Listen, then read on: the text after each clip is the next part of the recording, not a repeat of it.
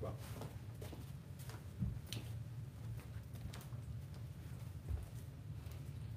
All right. And if you once again are following along at home, you can join us in our second liturgy, the confessional. Confession is an incredibly important part of the Christian faith and the true belief of God. It's not the confession weekly that saves us, because we're once saved, we continue in that grace. But it's important to admit our shortcomings and our failures in front of God, because without being able to admit that we fall short and that we need God, we can't rely on God fully. So that's something that I have to remind myself every week about. Inevitably, I'll find myself doing something and sinning in some sort of way towards somebody or towards myself, towards God, and having to come to terms with the fact that I need to admit that, and I need to admit that I messed up, and I have to swallow that pride, and that's part of what confession is. Confession is admitting to God still that we don't have the answers, and that we can't be perfect on our own or ever, and that this Christian faith is just this one long obedience in the right direction towards Christ, and we get better, but we're never perfect. And so part of the confession of sin that's incredibly important is that admittal, that believing and understanding that we still mess up and we still sin and we still fall short, and that we still need Christ every day, and we still need that forgiveness every day. So go ahead and join me in the confession. Most merciful God, we confess that we have sinned against you in thought, word, and deed, by what we have done and by what we have left undone. We have not loved you with our whole heart, and we have not loved our neighbors as ourselves. We are truly sorry, and we humbly repent. For the sake of your Son, Jesus Christ, have mercy on us and forgive us, that we may delight in your will and walk in your ways to the glory of your name. Amen. And we know today that Jesus has forgiven us. If you truly believed in his work on the cross, if you truly believed in the gospel, then we know that Jesus has forgiven our sins. Everything that we've done, everything that we're doing today wrong, everything that we'll do in the future has been forgiven already. He took every sin upon him there, so that every poor person, every soul that's ever existed has a chance to come to him and to find true rest in Christ. So today we're back in Ephesians. We're back in Ephesians 6 today.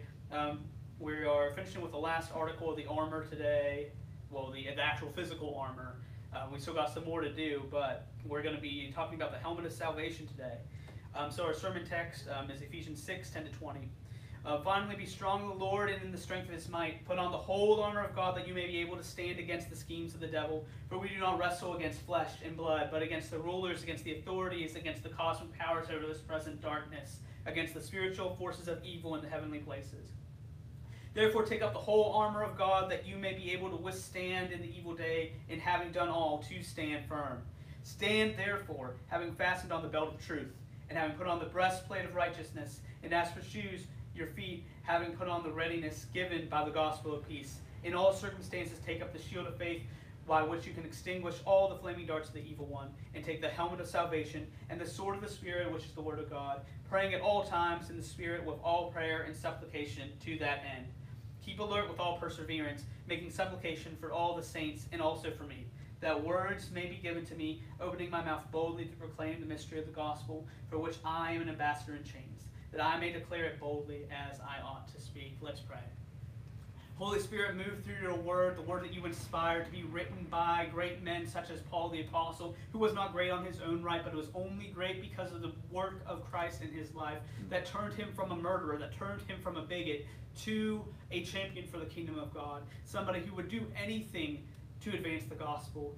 Holy God, thank you for your work. Thank you for the work in your saints. And thank you for giving us examples of how to live our Christian life in things that we can do on the daily and be focusing on the daily to strengthen ourselves in the face of temptations and in the face of this very real spiritual warfare that's attacking us on the daily.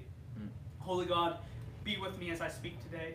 I know that none of my words can mean anything without you behind them. Be with all of our affiliated churches, Father, and our extended church family, and people that can't be here, people just in our area as well. Father, we pray that the gospel goes out. Speak through us today, and in your name I pray. Amen. Amen. So if we're looking back here, so we're focusing on the helmet of salvation today. So in verse 17 it says, and take the helmet of salvation. and the sword of the Spirit, which is the Word of God. So we're focusing on the helmet today. So we've talked back through here, and we've gone over the pretty much almost the complete set of the armor of God at this point. So we talked about, and Farmer brought the ideas of the belt of truth, and the breastplate of righteousness, and the shoes of the preparation of the gospel of peace, and the shield of faith to us. And if we remember, we talked about the belt of truth. And that truth holds the whole armor together. I mean, without that belt, the armor would be falling apart and we would not be ready for war, right? Amen. Our pieces would be falling down, we'd be exposed. So we know that that truth is what holds us together. So knowing the truth of God, knowing the truth of His Word, is the start to all of this. And then if we look up next, we look at the breastplate of righteousness. And righteousness in and of itself, it's not something that we can do. We are made righteous because of the work of Christ on the cross, because of the gospel. He makes us right with God. So that right standing with God, that's our righteousness. That protects your chest, that protects your heart, that protects your organs. It protects you from physical blows of swords and weapons from the enemy. That's what that breastplate of righteousness does. So living that life that's righteous and living and aspiring to be like Christ, that's that righteousness that we put on our chest. And we talked about the shoes. We talked about the preparation of the gospel of peace. And that was one, as a kid, that always kind of threw me off. I never really knew what that was talking about. But as Farmer talked about, and having studied, we kind of know now that that means we put shoes on our feet that allow us to be able to spread the gospel at all times. This is a readiness to share our faith. It's a readiness to be open and to be witnesses for Christ. And we talked about this, if you were here with us back in January and February, as Ethan talked us through the 3 circles method of sharing our faith and bringing Christ into daily conversations, or even when I was able to share with us about the Who's Your One method, where we, you choose a person, you're praying for that person specifically with these prayers for over 30 days. And we see that being ready and being prepared to share the gospel, not just knowing the word, not just knowing the truth, but being prepared and ready at all times to share that gospel and being willing to go. I mean, without shoes on our feet, we're not going anywhere. Our 13-year-old likes to run outside without shoes on all the time. So we'll park in the driveway, which is all gravel, and we'll be like, all right, we're going to unload these groceries. And we'll be like, come on and help. And he'll come out with no shoes on, walking in this gravel, and then he'll come inside and complain about his feet hurting. And I'm like, well, you didn't put your shoes on. What do you expect? And so I think it's kind of the same. It's kind of a silly example, but think about this in our Christian life. If we're going out and we're going from point A to point B, but we're not prepared with the right equipment, the right shoes to go, whether that be a ministry that God's calling you to, or even your daily work life, or whatever it might be, or family life, if we're not prepared to go, we're going to mess our feet up. And even more so, think about the battlefield. Think about an ancient battlefield. These things would have been littered with sharp objects, arrows, even fire, and all these other things. So the shoes were really important to the soldiers to be able to protect them from this deadly terrain going forward. So being able to prepare ourselves, being able to put these shoes on, being able to spread the gospel, and being understanding that and being prepared to share the gospel is incredibly important. Then we talked about the shield of faith. The shield of faith, probably, maybe one of the most important parts, maybe the most important part of the armor. But we're talking about a shield, and in Paul's time, we're talking about Roman shields too. So these things were huge, almost the size of a grown man. So they would, they would do this thing called the tortoise method, where they would all come together, like a whole battalion of soldiers would come together, and they'd stand side by side and put their shields in front of them. And they would all stand in this line, and then the soldiers behind them would come with their shields and put their shields over top of their heads. And this way they could protect themselves from the initial volley of arrows that their enemies would be firing. So this is actually one of the methods that made the Roman army so successful, because if you think about it, when they invaded Europe, quick history lesson, when they were invading Europe, they were going against barbarian tribes. And so these tribes were primitive in comparison to the Romans, but one of their greatest weapons was their agility on horseback and their ability with bow and arrow. So the Romans developing these very interesting techniques to protect themselves, not just with their armor, but with their shields, was able to give them the leg up on conquering countless people groups as they took over the world. So if you think about shields in that way, this is very much what Paul would have had in mind as he's looking at his context. He has these big shields in mind. He has in mind what the Roman army was using them for. And so we think about faith. Faith is a shield that covers our whole body. So it's not just the belief, it's not just the truth, but it's that faith. It's the faith that God does what he says he's going to do. It's that faith that Christ's work really saves us. It's that faith that we can become more like Christ. It's that faith. Faith is, Hebrews says that faith is the substance of things hoped for. And it's the essence of things that we can't see. And so we have to have this faith that our invisible God is mightier than any situation that we can face. And that's why the shield of faith is what extinguishes the darts of the devil as they're thrown at us. So as these fiery arrows are coming in, as the enemy's taking pot shots at us, it's the shield of faith, the shield of hope, the shield of knowing and trusting in God and in his work and in what he's done for you now and what he's going to do for you in the future. That's what gives you the power to be able to extinguish that. Combining all of this throughout the Word and knowing that truth and knowing Scripture and knowing what God promises in that Scripture, that all is part of all of this. That's the underlying thread of all of this. But today, of course, we're talking about the helmet of salvation. So we're talking about protecting our heads, protecting our necks. We're talking about protecting what is, I would say, probably the most vital organ in the body. We're protecting the mind. We're protecting the brain. So the helmets were incredibly important. The helmet was actually the last piece of armor that a Roman soldier would put on before going into battle. They would have their armor bearers, or who kind of like squires in a sense, but of course before the Middle Ages. But they would come by and help them check all their armor, make sure that all their armor was on properly, and then they would attach the helmet. And so the helmets in these days were they were made of metal, and they would go around like this, all the way around the front, forehead, all the way back down the side of the head, and in Roman helmets would actually come down back around the neck and out forward like this. So almost creating a collar as well. They were lined with leather, I guess for comfort, I would assume. And then normally had some kind of decoration that would tell what battalion they were with and who their general was or whatever that might have been. So, but we're talking about helmets. So we think about it from the soldier's perspective, but think about it from a modern soldier's perspective. Think about it from an American soldier's perspective. Helmets are required. I think about, growing up, when I was a kid, we went to war in Iraq and Afghanistan. And so when I think soldiers, that's normally what comes to my mind, because that was what was so present everywhere when I was a kid. And so thinking about those soldiers, I think about the thick, the Kevlar and metal helmets that American soldiers wear. And even more so today, the helmet is so vitally important, because if you're in combat and the enemy has a sniper or has somebody who's coming after surprise, they're aiming at the head. They're going for the head because that's an instant kill. So if you're not wearing your helmet or your helmet's not on properly, that's a death sentence. So why is the Bible, why does Paul, and more importantly, why does the Spirit feel it's so important for us to protect our heads? Not just that, but why is it the helmet of salvation? And so that's kind of what we're going to be digging into today, and kind of digging into that. So we know why a physical helmet is so important, but why is the spiritual helmet so important? And I think if we break it all down, it's the battle for our minds. So we live in this physical plane, and we live in a plane where we don't see spiritual warfare going on around us. We don't see the principalities. We don't see Satan. We don't see these things attacking us. We don't see them physically attacking us. But where Satan, where these things can creep in, and where sin itself from ourselves can creep in, is our mind. Our mind is our private battlefield. It's something that nobody else is privy to. So it's easy. It's easy for Satan to attack us in our mind. So when we're talking about the helmet of salvation, I think that the Bible goes deeper than just the covering on the head. I think it's also talking about what we put into our mind and creating a helmet around our mind and around how we think and how we live and around our spirit itself and our essence in whole, and going from there.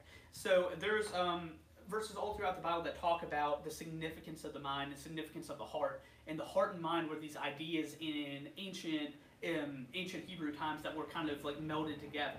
They were basically the same thing. So if you look back at the words for them, they're very similar words, sometimes even the same words. So a verse that came to mind this week when I was studying was Proverbs 4:23. And this was, I went to Christian school in high school, and this was one of our yearly verses that we had to memorize. So it was Proverbs 4:23. Keep your heart with all vigilance, for out of it flows the spring of life. And I think, so when I was studying this week, that's really what kept coming back to me when I was thinking helmet of salvation, when I was thinking of the mind, when I'm thinking about heart. And what the proverb is saying is, you protect your heart, you protect your mind, because that's where everything from your life is going to come out. That's where your actions come out, that's where your speech comes out, and that's how you act. So my mom always would say something like, put good in, get good out. Put bad in, you get bad out.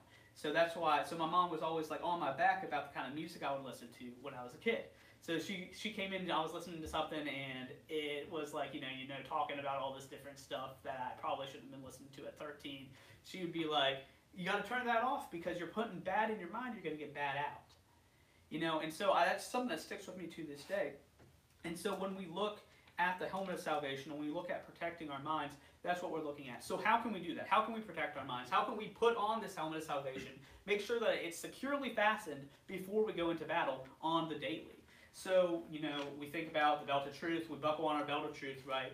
And that's the Word of God, the truth from the Word of God, there in the truth of who God is, and understanding that base truth. So that's a base understanding there. We talk about the breastplate of righteousness, which as we're believers, that's as we grow in Christ. That breastplate of righteousness, I feel like gets stronger. Then we got the shoes, being prepared to share the gospel. And that's kind of like an applicable, very tangible thing that we can do to prepare ourselves to know our faith and to share it. And then we go to the shield of faith. And having faith in God that He's going to do what He says He's going to do is hard. It's a hard thing. And so going back to the shield of faith, I think about how hard those shields probably were to lift. They were solid metal and almost as big as the soldiers were. So think about how hard and heavy those would have been to lift. So the shield of faith is not an easy thing to grasp around. But I feel like these kind of go in order. So we go from the shield of faith and we go to the last thing that the soldier would put on, the helmet. And so the helmet is the last thing and it's the most important thing to get right. So the helmet of salvation. So why is it the helmet of salvation? We know what it's protecting now. We know it's protecting our mind. It's protecting that very spirit, what makes us human. It's what makes us sentient. It's what makes us better than animals. It's what makes us in the image of God. It's what separates us from other life forms, is our mind, our ability to make rational decisions, our ability to feel complex emotions. And your heart and your mind are intertwined in that way. And so thinking about why is salvation so important to protecting our head? So, you would think that salvation is important to all of this, right? You can't, without being a believer, you can't truly put on the full armor of God. But I don't believe that this passage is talking about salvation as purely just, understanding and believing the work of the gospel. So if you know anything about the doctrine of salvation, there are three aspects to it. There's justification, sanctification, and glorification. So the first aspect to the doctrine of salvation is justification.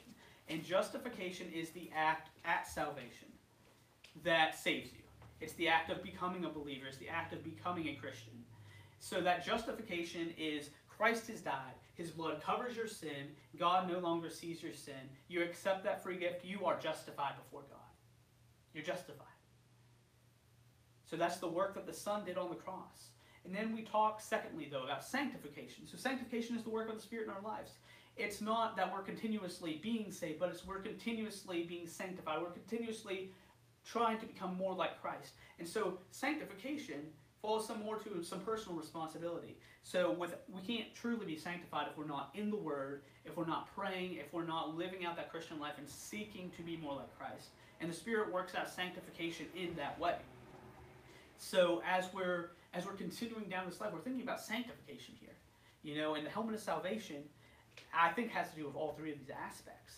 And thirdly and lastly, we see glorification.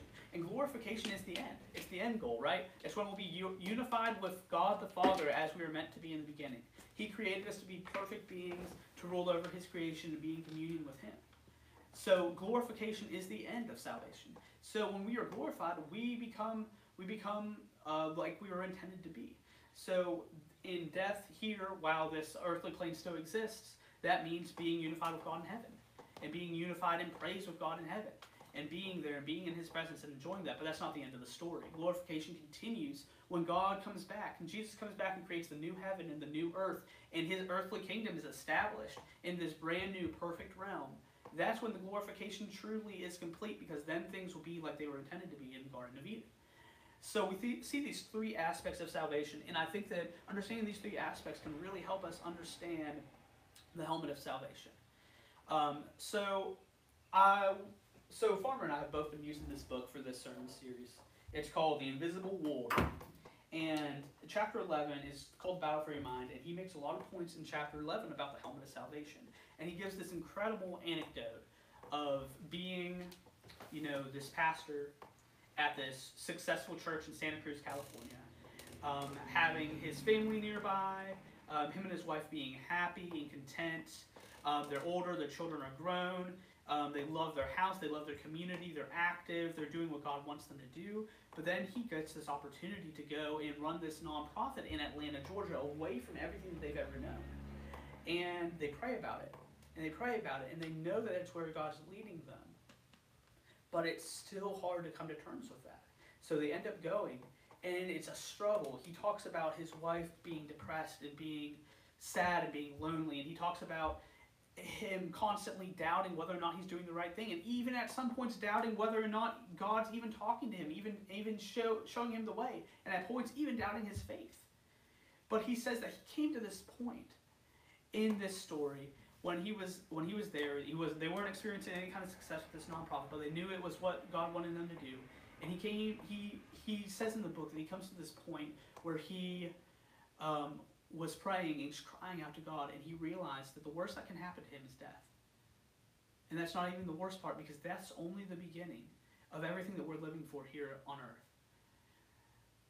And so he talks about salvation in that aspect, and once he kind of understood, and once he kind of grasped and wrestled with that fact that salvation is what secures us, and salvation is what anchors us here, and that salvation is truly what protects us here. So let's think about that in terms of these other things that we've talked about already. So we're talking about salvation. We're talking about sanctification specifically while we're alive here on earth and continuing to try to become like Christ. So this sanctification is part of sanctification. Really, I think when I read and when I've been studying this, I don't truly believe that you can be actively being sanctified if you don't believe and reflect on your own salvation. So that's something that I tried to actively do this week, was reflect on my salvation, and I think there's a lot of power in that. So I think, protecting our minds, of course putting good in, also a lot of the times, excuse me, I'm a little all over the place today, I apologize, probably too much caffeine. If anybody who doesn't know, I'm very ADHD, so sometimes if I have too much caffeine on top of my medicine, I'm a little all over the place. But no excuses here, just apologies. Anyway, so we're talking about the helmet of salvation, protecting your mind, protecting what goes in, and so therefore we'll be protected from those attacks of the devil that attack our mind. So we're talking about Satan attacking our minds. So let's get down to this. So Satan attacks our minds in everyday ways. So if we flip over to, I believe, what is it? Is that James? I forgot to mark this one. Where it talks about Satan, he prowls around as a roaring lion, seeking those whom he may devour, Michael Peter. But we think about Satan as this predator. He's him and the spiritual forces of darkness are constantly waging this war against Christ and Christ's followers for the sole purpose of trying to slow down the kingdom. So if we think about it this way, Satan is aware that he's already lost, right? So the best victory that he could hope for in life is stopping us from doing God's will, or stopping us from following God. So in everyday ways, we're attacked. So I think a lot about consumerism, materialism, and these other things that are become idols in our minds. So if we're living this life and we are, just going along and we're thinking about, okay, how can I do my best at work? How can I get this money? How can I buy the things I want to buy? How can I get these new shoes? How can I get this new phone? How can I how can I put more away for retirement? And doing all these things. Think about this, and we're going to think about that. And we're putting all of these things in, or how can I be like these celebrities? How can I be like this person or that person? How could I be famous? How could I do all these things? These are idols in our minds. But for a lot of us, we may say, oh yeah, I don't do that, I don't act in that way, but those things can still creep in our minds, and when they creep in our minds, they expand and they push out the good in our minds.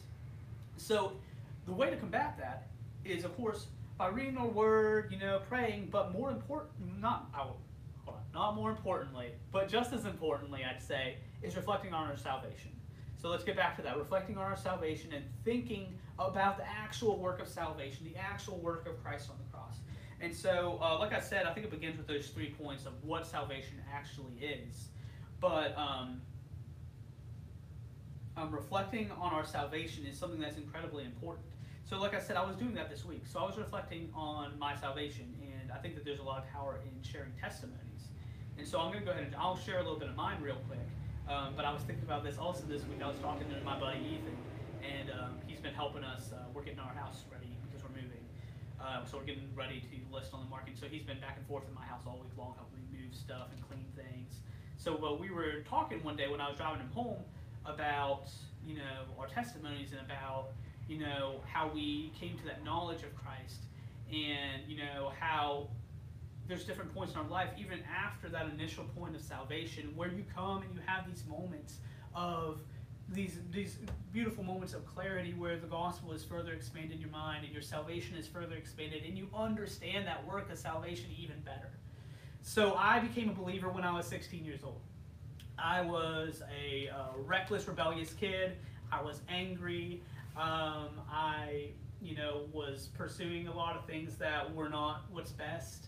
But I had this very real moment with God. I was struggling very bad with depression and suicidal thoughts and a bunch of other things at the time. And out of nowhere, my brother starts dating this girl who he's married to now, my older brother. And she comes by and she sees that I'm super into music. So she invites me to this thing that her church does every year, where they would go to this Christian music festival called Ichthus. It's in Kentucky. Well, it wasn't Kentucky. In this hundreds of acres of farmland. They set up all this crazy stage, huge Christian contemporary artists come and perform. But what really drew me in is they had a punk stage with Christian punk bands and hardcore bands and metal bands and hip hop and all this other stuff that I was really into, and still honestly I'm very into at this time. So I said, okay, what's the worst that can happen? I'll go. It doesn't seem quite like another church event, and my mom and dad will let me go to this. So it's a week-long thing. You camp in tents and stuff. So we went, and I didn't expect to find anything there. I expected to go, to see some cool bands, to buy some cool T-shirts and some records or something, and then come home and life was going to go on the same. I did not expect to meet Christ at this place. So I would watch these bands, and I started watching these, hardcore and metal bands and stuff. And, some of them were just like normal shows that I would go to back home, nothing in particular. But then I watched 2 bands. I watched a band called For Today and a band called Sleepy Giant. And in both of their sets, the lead singers for both bands would, in between songs, would share the gospel and share their testimonies. And I remember, especially the one band, Sleepy Giant, the singer's testimony was so powerful. He came from a broken home, from gang culture, from being in this situation where he felt responsible for his best friend's suicide, all these crazy things that had happened in his life. But through it all, Christ met him, and Christ brought him to himself, and started using him to reach kids around the world who were in the hardcore and punk scenes. And to this day, he's a pastor in Salt Lake City. And so his testimony just really struck me. And so after their set, the band invited everybody to come to a more intimate set that they were doing that night in a tent at midnight. It was just going to be an all worship set. And so I went, and that's where I met Christ. That's where Christ met me. So you're there and you're worshiping, and I didn't really put much stock into it. But after they prayed to open it, I felt the tangible presence of God's Spirit, and I felt God calling me to Him, and I broke down. And at that point, that's when I accepted Christ. I prayed with some people that were there, and I came to know Christ. And so that is my salvation experience, and I reflect on that often. But that's not the end of my salvation experience, because yes, once we're saved, we're justified, and we no longer have to ask Christ to come into our hearts and set us free and to clean us up and to make us how God intended us to be. Once He does that, once we're justified, we're justified. But salvation doesn't stop there, because we go into sanctification now. And now I can think about different points throughout my life where I had these very real meetings with God, and where God works in my life and sanctifies me. And sometimes they're big and flashy, but sometimes it's nothing. Sometimes it's just that still small voice, or reading a certain verse of Scripture and knowing that God is doing that work in your life to further bring you to Him. And reflecting on salvation, there is so much power in that. And reflecting on what God does in your life, there's so much power in that. Think about in the Old Testament, if you're familiar with the Old Testament at all, God continuously has the Israelites set up these monuments to Him into this work that He's done. When they crossed the Jordan River, they set up this 12-stone altar. When they defeat certain cities with Joshua back in those books, they set up altars. The judges would set up altars. King David would set up altars. And we look at these altars and we look at these places. These are monuments, so God's people can remember what God has done for them. That's the whole reason they memorized the Torah.